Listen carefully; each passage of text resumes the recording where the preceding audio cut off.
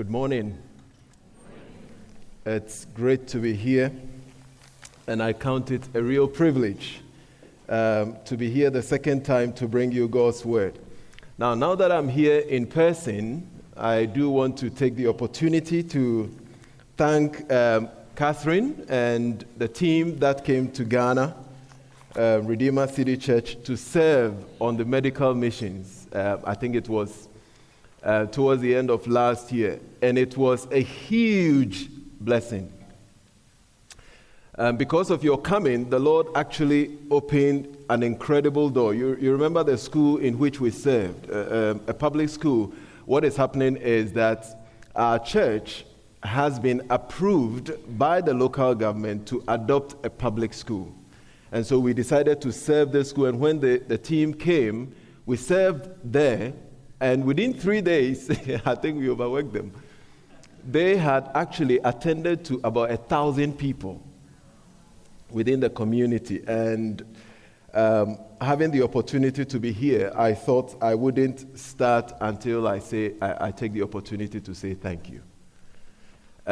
Thank you, Jeremiah, and your team of faithful leaders for having me here.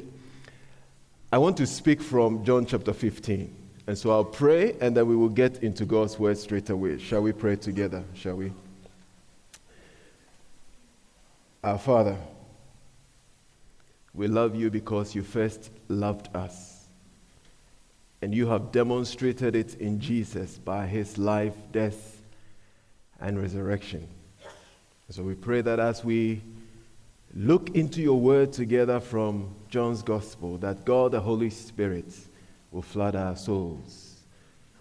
He will not only inform our minds, but he will inflame our hearts and quicken our wills towards obedience unto the King, that we might abide in him for your glory, and in Jesus' name. Amen. So we as believers, whether you are in America or you are in Ghana, we are in the waiting period. So we are waiting. The Lord Jesus says that, or he teaches us that the kingdom of God has come, but it has not fully come. It is already, but not yet. So we are waiting at this time. Now, when you read John's Gospel, chapter 13, chapter 14, before you get into 15, the Lord is having this conversation with his disciple, and it is the final conversation, the very important conversation. Because the cross is just at the corner. He's about to die. He's about to depart on the cross. And then afterwards, he will actually depart physically. There will be the ascension. And then he will go and be with the Father. So he's about to leave them physically. The departure is in sight. And so his explanation is that, guys, know that the King has been here, myself, but I'm about to go. And that in itself is an indication that the kingdom of God is already here, but not yet fully come. We are in the waiting lounge. We're waiting. That is the season in which we find ourselves. And there is a real question. The question is, how do we live in the waiting period? What should we do in this waiting period? And he had actually made a few things clear to them. In this waiting period, it is good that I go because the Holy Spirit will come and all these things are going to happen. You're going to get deeper insight into my word. A number of amazing things are going to happen. But there is also going to be pressure. Chapter 15, verse 18 following. The world is going to hate you because the world hates Jesus. They don't like Jesus. They don't like what Jesus stands for. They don't like his claims. And if you associate with him, you will be hated. And that is occupational hazard. That is what is going to happen in the waiting period.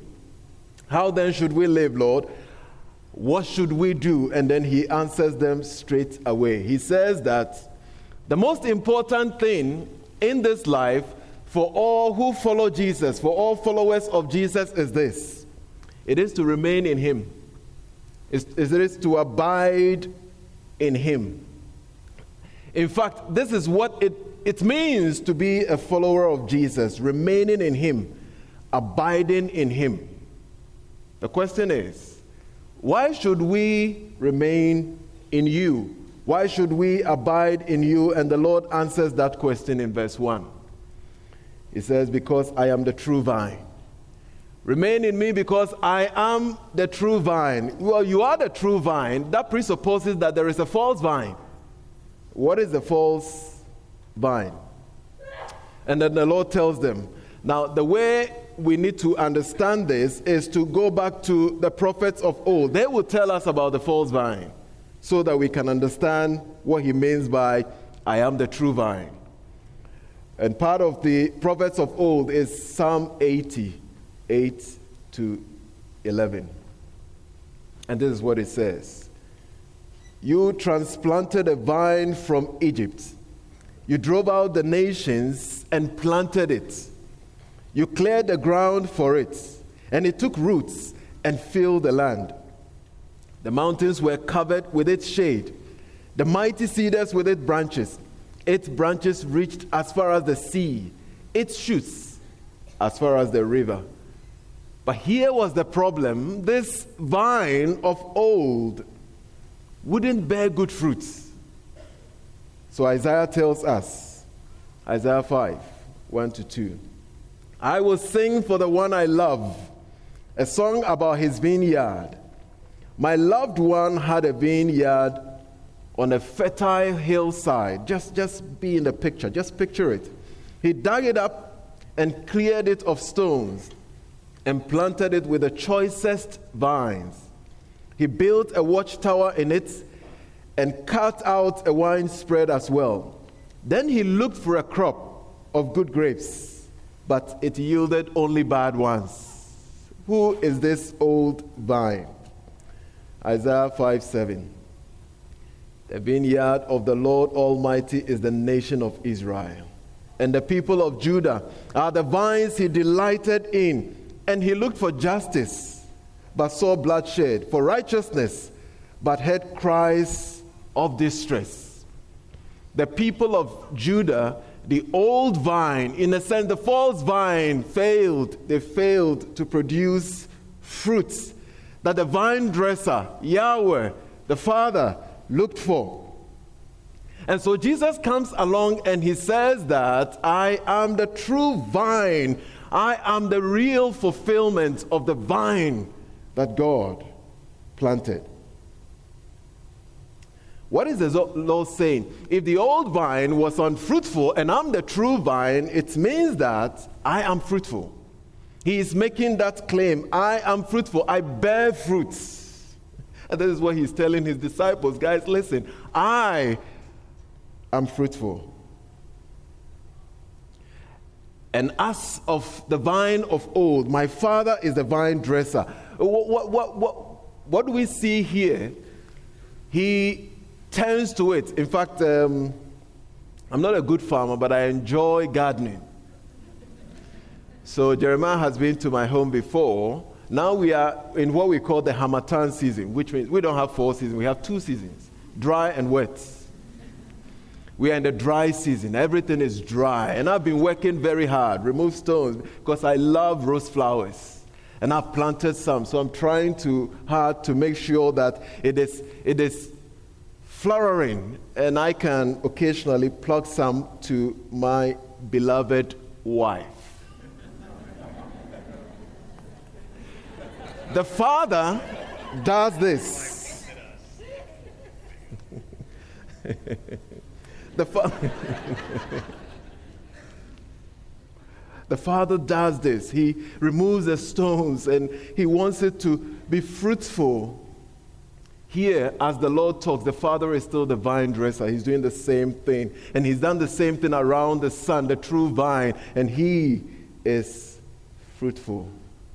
He works on the branches because he wants to see fruit. Verse 2, every branch in me that does not bear fruit, he takes away. And every branch that does bear fruit, he prunes, that it may bear fruit. And what do we see of this vine? There is the fruitless branch on it. And then there is a fruitful branch.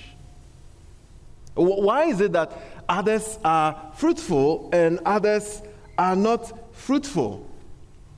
The reason is that because the way God has designed it is you cannot be fruitful by yourself unless you really have this union with the true vine.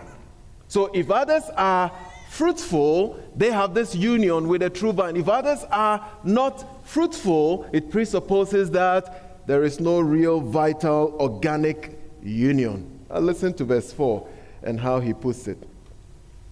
Abide in me, and I in you, as the branch cannot bear fruit by itself unless it abides in the vine. Neither can you unless you abide in me. I am the vine, you are the branches. Whoever abides in me and I in him, he is it that bears much fruit. For apart from me, you can do nothing. Apart from me, there wouldn't be fruit. Abide in me. If there isn't fruit, perhaps you're not in vital union with the Son. You abide in me and I in you. There is this mutual indwelling. There is this real union with him. You take residence in me, I take residence in you. We are in union as one with Jesus, and then there will be fruit. It is not the branches that are fruitful, it is the true vine which is fruitful. And to be fruitful is to abide in him. Don't go for fruitfulness. First go for abiding in him. And because he is fruitful, you will be fruitful. Union with Jesus. And so the branch indwells the vine by faith in the vine. And then the vine indwells the branch by his grace. And then the Father, the vine dresser, will cut off any branch that does not bear fruits. That is sobering. That feels a bit hard. And then verse 16 would explain that he gathers it and throws it away into the fire. The reason is that there is no abiding. The reason is not so much because of the fruit. The fruit is indicative of something. There isn't trusting, drawing from the vine, dependence on the vine. The truth is that there are some branches that can hang on the tree and still produce no fruit. True? True. They are attached to the vine, but they are not drawing from it. To put it another way, they haven't been cleansed and cleaned and forgiven and are not depending on that. They somehow hanging in there and depending on themselves. They may be highly religious, like the society in which I come from. We are all highly religious, one way or the other.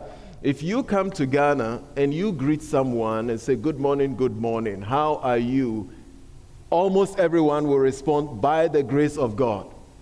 Whether they are Muslims or traditionalists or Christian, by the grace of God. We are so religious, but it doesn't necessarily mean there is a vital union, knowing Jesus and depending on his finished work on the cross. No, it doesn't. And so we can all be religious together and still not be in the Lord Jesus. Judas is an example of this. Judas Iscariot, one of his disciples who had been with him. He was actually there in the room for 3 years at least.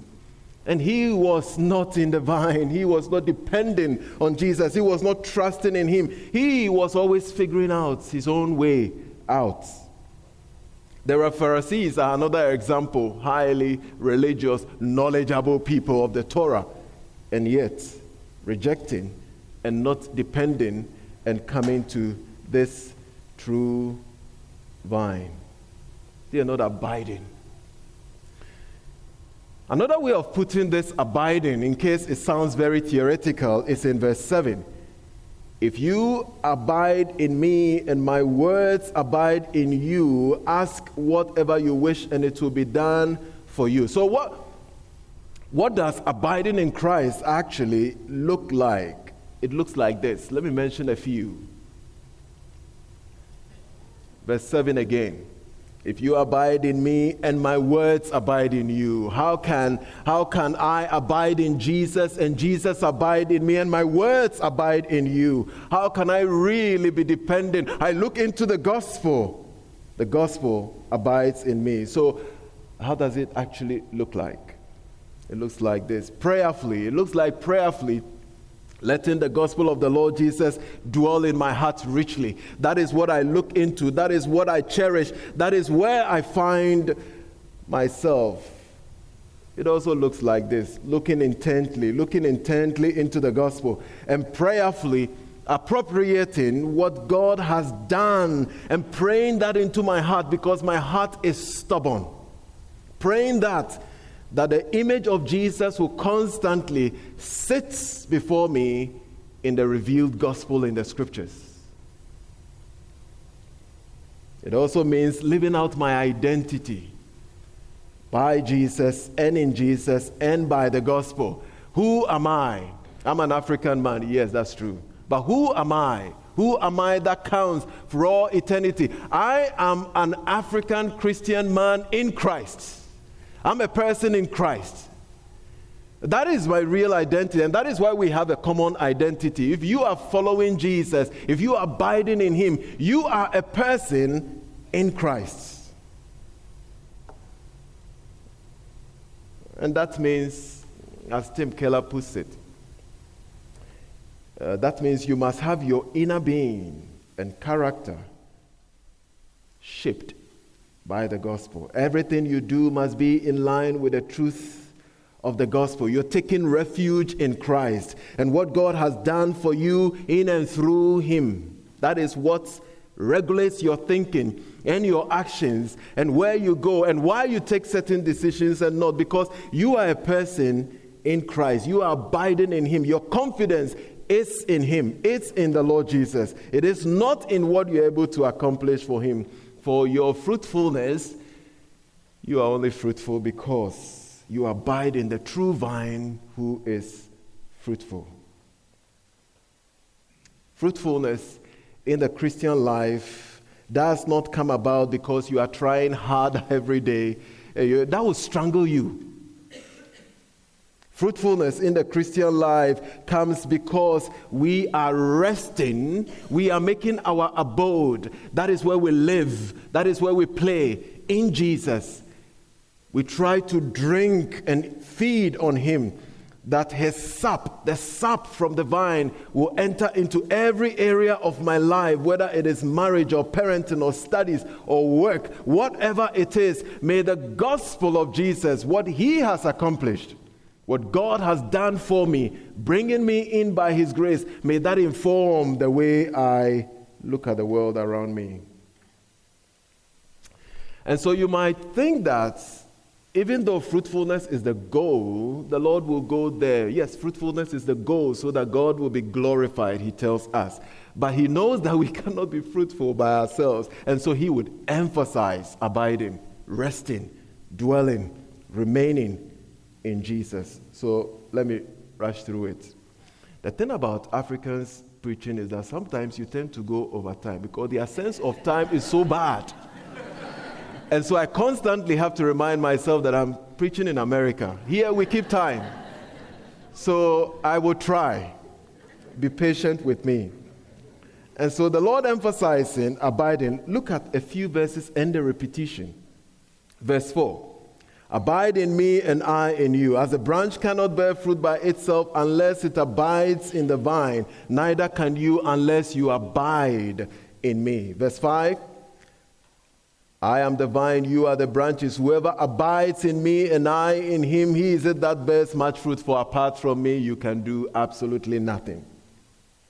Verse 6. If anyone does not abide in me, he is thrown away, and then he continues. Verse 7. If you abide in me and my words abide in you. Verse 9. As the Father has loved me, so have I loved you. Abide in my love. If you keep my commandments, verse 10, you will abide in my love, just as I have kept my Father's commandments and abide in his love.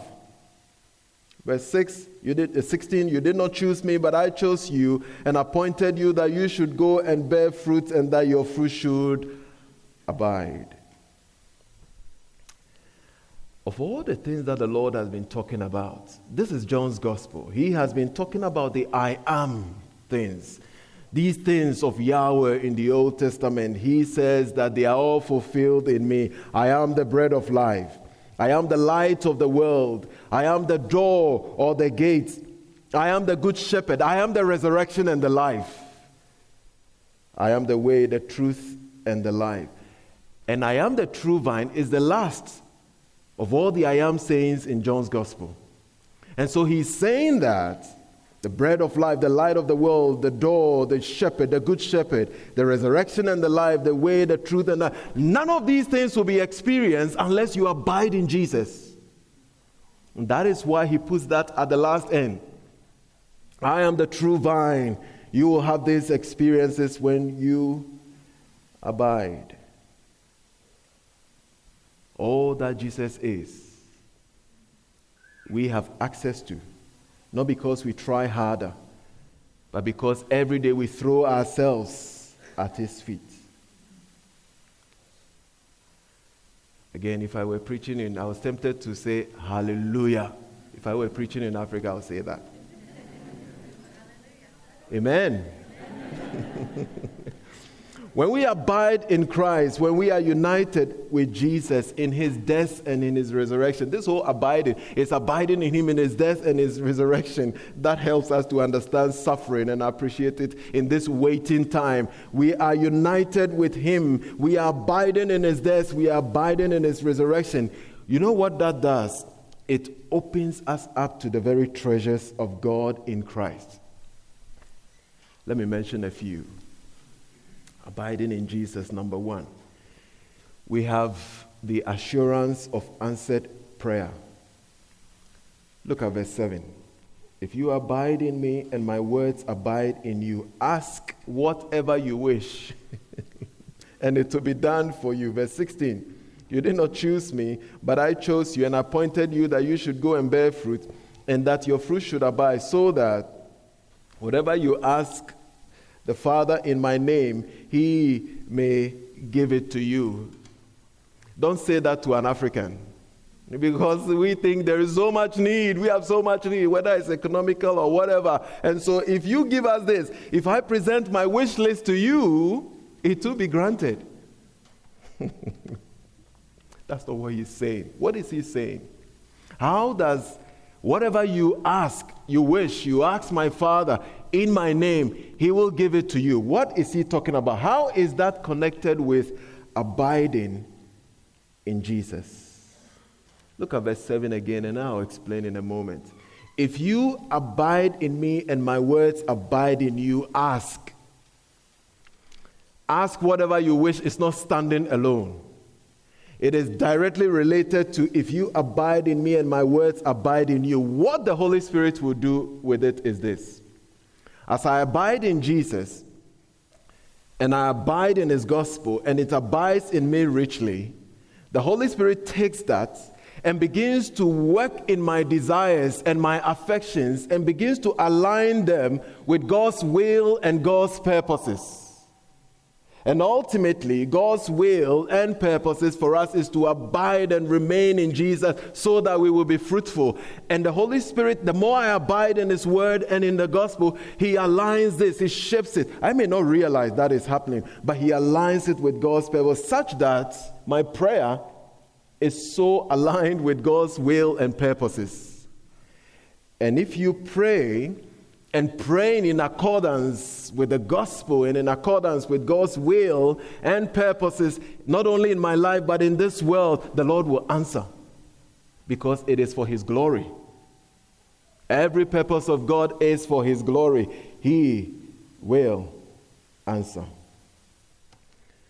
When I abide in Jesus, I become increasingly concerned about the things the Lord is concerned about. I become increasingly rejoicing in the things that, as it were, the Father rejoices over. Because it is for his glory. Verse 7 to 8. If you abide in me and my words abide in you, ask whatever you wish and it will be done for you. By this, my Father is glorified, that you bear much fruit and so prove to be my disciples. Treasure for abiding in Jesus. Treasure number 2. We experience a deeper assurance and experience of the Father's love for you through Christ. It's a long sentence. English is not my first language, so I'm trying to capture my thoughts in words.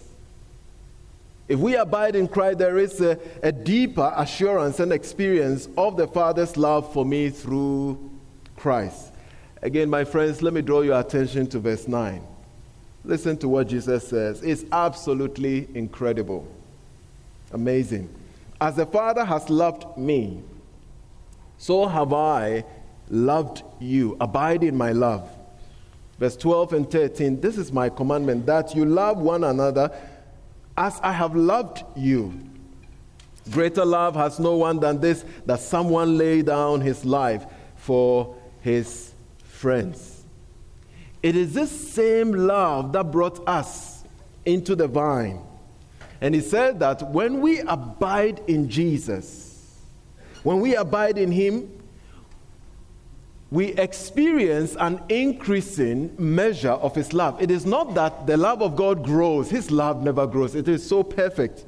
But we grow into his love. We grow more and more overwhelmed, lost in the love that he has for us. And there is no way we would experience the fullness of God's love apart from Christ, apart from the Lord Jesus. He says, as the Father has loved me, so have I loved you. That is to say, we experience in and through Christ the very same love that the Father has for the Son. Friends, look at me for a moment. Do you realize that if you are in Christ, God loves you in the same way as he loves Jesus? That is unbelievable. That makes me very uncomfortable. I know who I am. If you abide in Jesus, if you are in union with the Lord Jesus, God, the Father, loves you as much as, in the same way as he loves the Son, the Lord Jesus, the true vine. If you are wrestling with that thought, it's a good thing. Keep wrestling with it. Keep abiding. For the rest of your life, that is why you burst into worship, because you can't believe it, that he will love me as much as he loves the righteous one, the Lord Jesus. And as we abide in, the Holy Spirit is releasing the gospel into our hearts every day. And we are growing in the sense of his overwhelming love.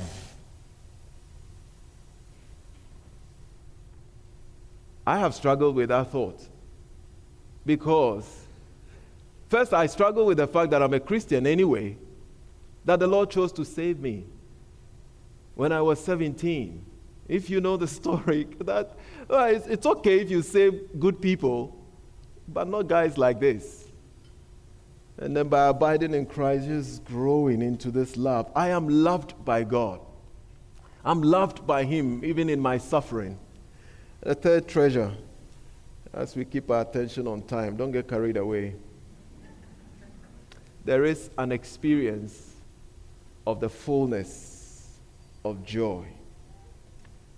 Joyless Christianity is alien to abiding in Christ. It is alien to abiding in Christ, the true vine. It is by being united to Jesus by faith that we experience real and lasting joy.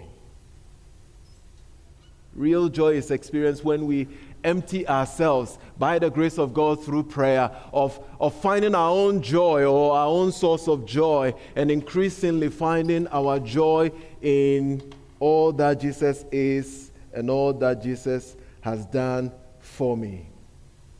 Notice that it is not my joy that makes me joyful. It is Christ's joy that is passed on to me because I abide in him. It is his joy in me that makes my joy full.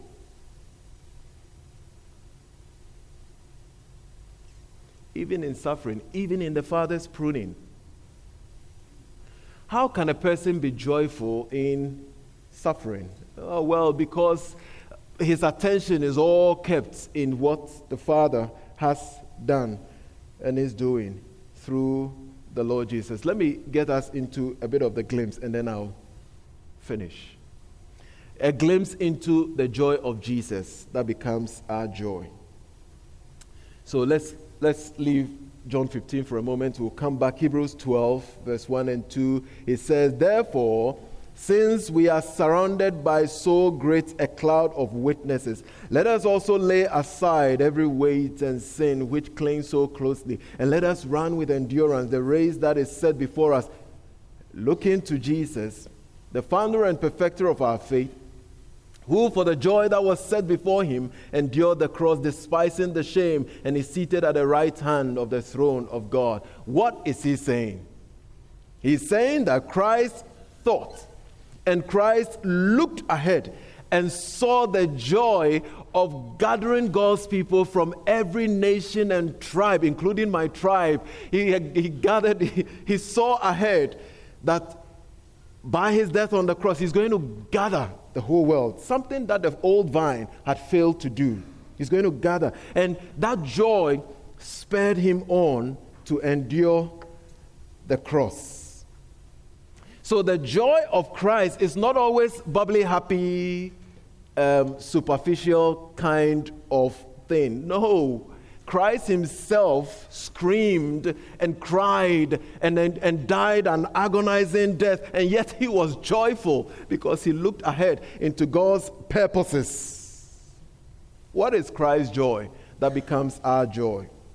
It is looking into God's promises in Christ and seeing God's purposes unfolding even in the cutting that I experienced, the pruning, this loving pruning, and pressing on and enduring and delighting in God's promises. It is submitting to the Father's pruning. It is knowing that the Father has allowed hardship and difficulties, because in that I will become more fruitful. The Father prunes because the Father loves. And because the Father loves, he prunes those who are abiding in Christ. I think the point is well made, and perhaps I need to wrap up as I promised.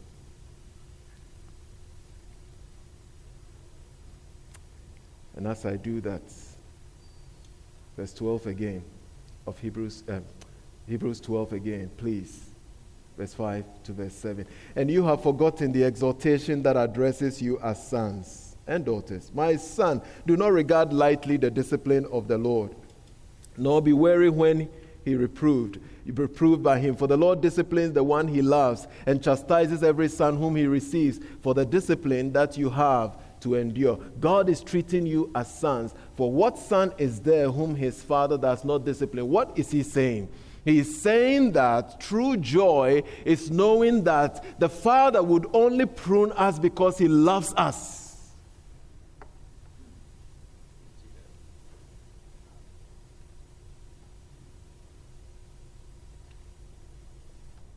I am the true vine, and my Father is a vine dresser.